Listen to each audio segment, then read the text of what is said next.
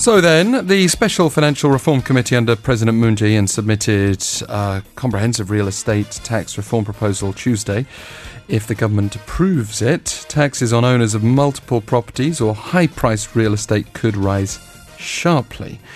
So, I can imagine already that conservative and liberal editorials would have a different view of that. And that's the name of this segment, Different View, with Amy Buck. Good morning. Hi, good morning, Alex.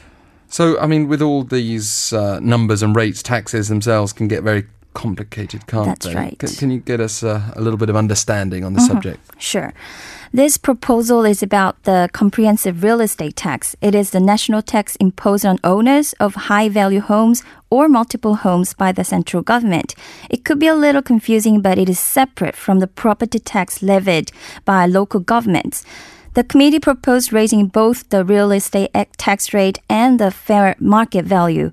So when the government calculates how much comprehensive real estate tax you need to pay, the tax rate is not directly applied to the appraised value of land because it would increase the tax burden on taxpayers.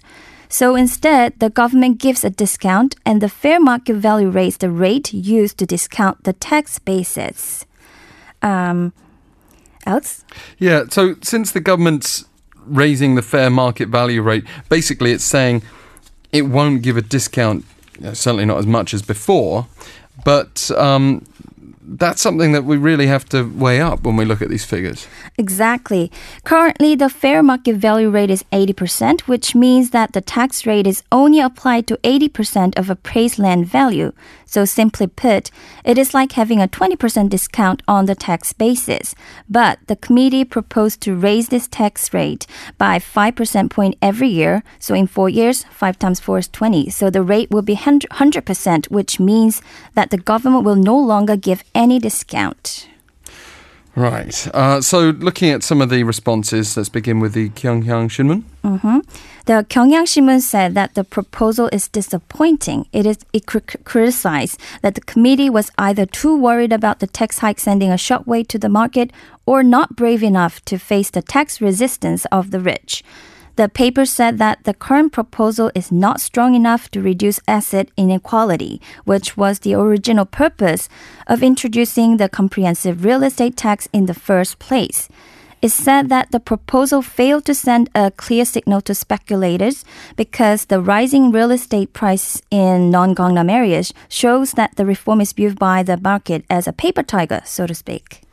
So actually, from the progressive point of view, which the Kyunghyang Shinmun's more inclined to, the proposal was disappointing. That's right. The overall tone was critical. There was one thing that the paper assessed positively. The proposal also included levying a heavier tax on financial income and rental income. Currently, if your annual financial income, including dividends and interest, is over 20 million won, it will be subject to heavier comprehensive financial income tax. However, the recommendation proposed lowering the threshold to 10 million won. And regarding rental income, currently landlords are not subject to pay tax for their rental income if the amount is below 20 million won. However, the committee proposed to lower that ceiling to 10 million won. The Kyunghyang Shinmun said that these measures show that the government is committed to stemming unearned income. Yes, which means really that while there is some positive assessment, if the move is overall decidedly not far enough in some people's view or too far in others, no one's going to be completely happy. What's the 중앙일보 saying? So the 중앙일보 talked like this. The committee said that it is necessary to rationalize the real estate holding tax by strengthening the progressive tax rate. It pointed out that the rate of property tax to GDP is only 0.8% in Korea, which is lower than OECD average of 1.1%. The low real estate tax rate is a concern because it could encourage speculators to target real estates.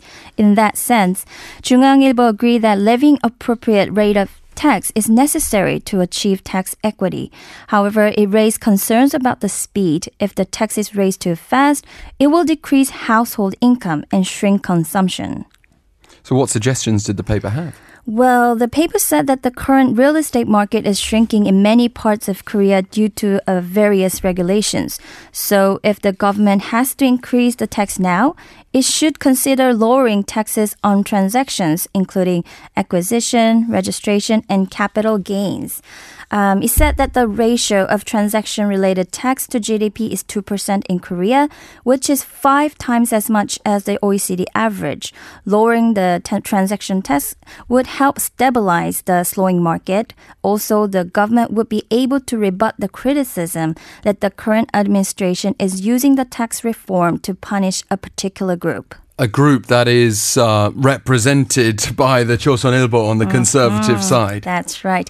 Interestingly, Chosunilbo was also critical of the proposal like 경향신문, but from a different perspective. Yes. Chosunilbo said that it was if the new proposal is approved, 310,000 will be newly subjected to comprehensive financial income tax. The paper agreed with 중앙일보 that now is not the best time to increase tax because the economy is showing signs of going downhill. And 조선일보 said that the government is going against the global trend of lowering tax to boost economic growth as shown in US, Japan, and Europe. Lastly, the paper described current administration's taxation philosophy as it is okay to slap more tax on the rich. It criticized that the 44% of Korean workers pay no tax for their earned incomes and is abnormal. The paper suggested that the government should reform this abnormality instead of trying to squeeze an extra penny out of middle and upper class. Thank you very much, Amy Buck. As I said, not particularly surprising, but very interesting nonetheless to hear those different views. Today, stay with us. We'll look at another whole group of people who many feel are oppressed upon, but conservatives in Europe feel don't deserve to enter their borders. The migrant crisis goes on and in fact took a new turn this week.